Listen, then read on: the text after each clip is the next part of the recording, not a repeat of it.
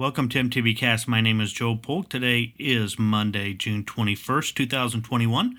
You're listening to our coverage of the Tour Divide Border to Border and Great Divide Classic races for 2021. And this is day number 11.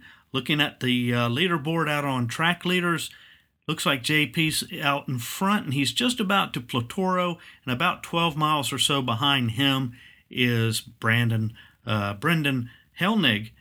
And so they're kind of pretty much where they've been throughout the day as they're making their way down to the New Mexico border.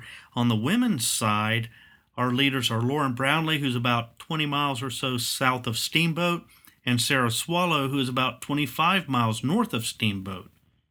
Yeah, we just had 3 calls today as Will Staylor called in for the first time from Pinedale. Then JP called in from Del Norte. There was a little bit of concern because his blue dot was sitting right on top of the hospital in Del Norte.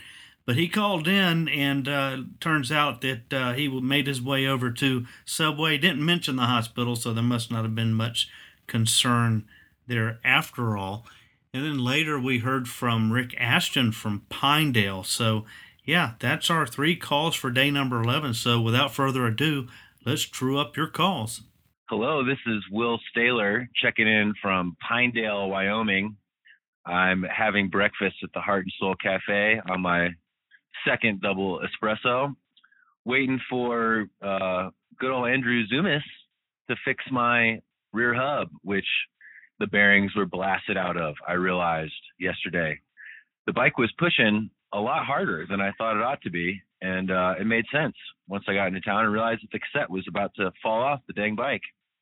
But yeah, everybody that I've been riding with, which would be Ken Zylstra and Peter Inneman, are all in pretty good spirits today. We had a good night's sleep at a motel room. We've been riding with Jackson Lester, a veteran of the course. He did it last time they had the race. So we've been having a blast riding together. I think we finally powered through the saddle sores, the golf balls, and our Achilles tendons.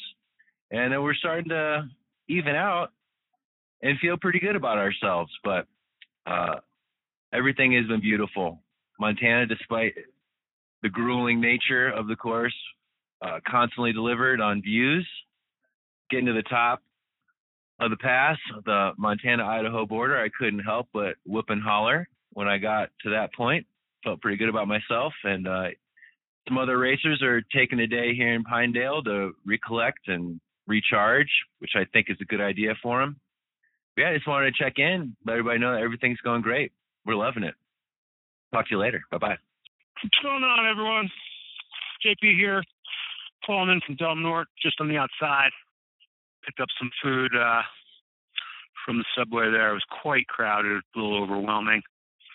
At this point in the ride, it's pretty funny. Yeah, I don't know. For me, my patience start to go down, and just it's my fault. But I am patient, but I'm just kind of antsy and just like don't want to wait in line. But anyway, yeah, I can get a little fragile too.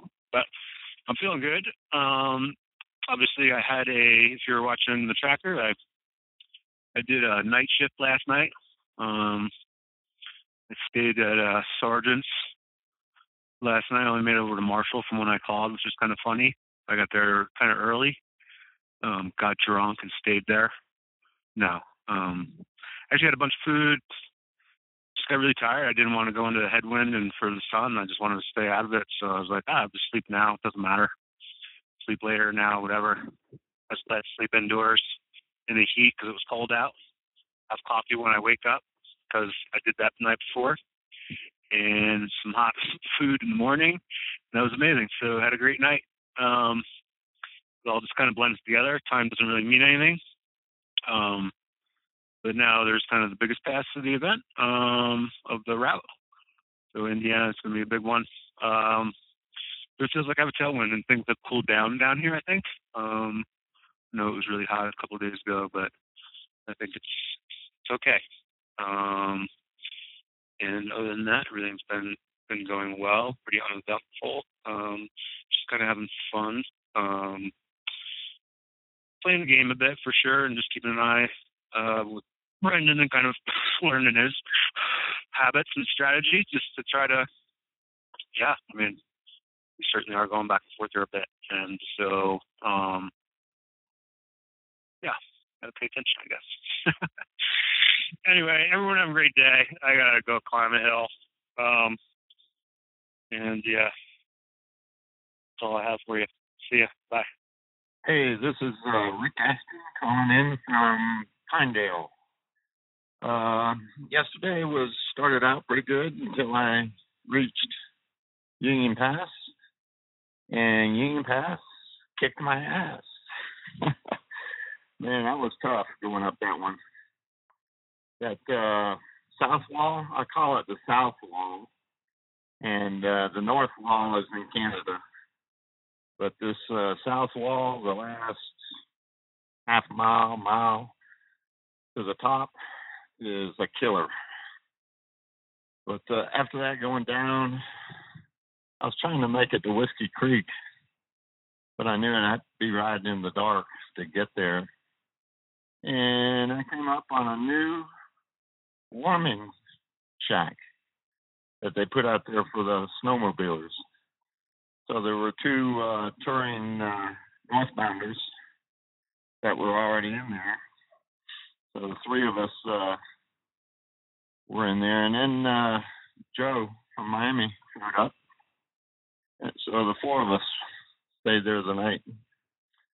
I rode with Mary a little bit before Union Pass. We stopped at the Lava Lodge, and she was going to be right behind me, but I never saw her.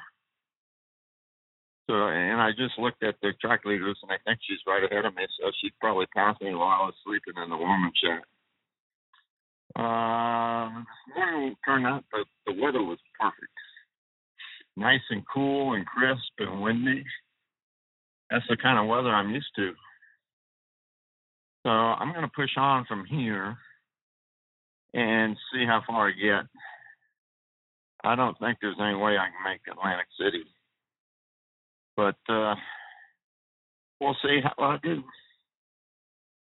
Joe, you need to get more racers calling in, because I'd like to hear different stories from the racers ahead of me and behind me. So what else was I going to say? I'll call in again when I can. This, like all MTBcast audio, is distributed under a Creative Commons Attribution Non-Commercial, No Derivatives 3.0 license.